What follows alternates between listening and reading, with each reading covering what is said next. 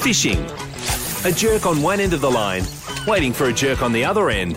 What's biting in the southwest on Triple M? And a big shout out thanks to Aquazone Marine Bustleton, your local boating service and repair experts. Holly's got himself a sponsored segment, which means, mate, you got to lift the standard a bit, I think, now. Well, we'll tell a funny story. Maybe they might have to buy me something at the end of it, I'm thinking. So. You've got some cracking stories for us. You've got some funny ones. You've got a bit of a whip round, see what is biting in the southwest, the weather conditions for the weekend. But we do have a sad story as well. So where do you want to start? All right, I think quickly we'll say big congratulations to Pete's Chop Shop, Pete and Hayley, Mo and Zach on Saturday for that big sausage competition. He ended up picking up 4 awards there, the best this, the best that and the best everything. He's just amazing, him and Hayley. Do you know who else cleaned up? Was the Manjum Up crew as well. Yes. Bravo to everyone. Yep, awesome. Yeah, well done, guys.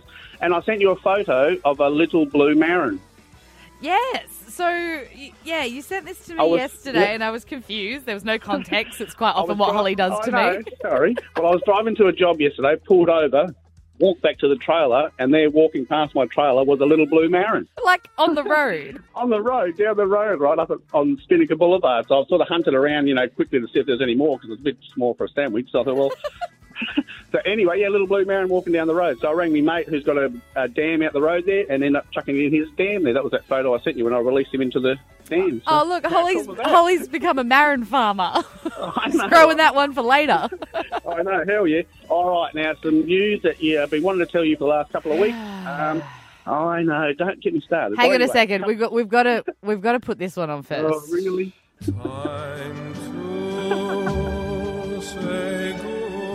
Oh, mate. Holly's got some sad news. All right. Door closes, 10 open. Anyway, a couple of weeks ago, Maxine gave me a call on a Thursday. She said, Friday. And I said, yeah, cool. I was going to ring you because, Friday looks really good. And she said, no, they're coming to pick the boat up. I said, okay. Yep, this is like Thursday Arvo. Scotty Trigwell was with me here. Okay, well, I'll scoot up to the boat and pick it up. Get all the gear off the boat, So Scotty and I raced up there. We're getting all the gear off the boat. And then next minute, Maxine's rung back and she said, you still up on the boat? And I said, yeah. She said, well, look, they're not coming until Wednesday, but I can't fish tomorrow. But if, you got someone in mind you can take out, go for a fish tomorrow. So I looked at Scotty and said, mate, are you working tomorrow? And he said, nope. And I said, well, you're one of the luckiest blokes in Bustleton at the minute. So your second last trip on Romax. So we went out, got a fish, and then Maxine and I went out Sunday. And then I drove it onto the back of a trailer on Wednesday. So just in case you're sort of new to this or, not 100% sure, Holly has been lucky enough to be driving an incredible Southwest legend around on her beautiful boat, Romax. And it was time, apparently, for Maxine to sell her beautiful boat. Yeah, it's a Bustleton icon and it's gone, Holly. Oh, I know. Tell me about leaving because I picked up Amelia on Tuesday because she'd been at her mum's house because her dad had COVID. And anyway, I said, has your dad sort of told anything about Romax? And she said, no, just as we were actually going past Maxine's house. And I said, well, Maxine stole Romax. And no lies, Amelia cried for about the next half an hour or so. Honestly, it's been an emotional time for Holly. So if you can send him some love. But, mate, a fisherman without a boat is a sad thing.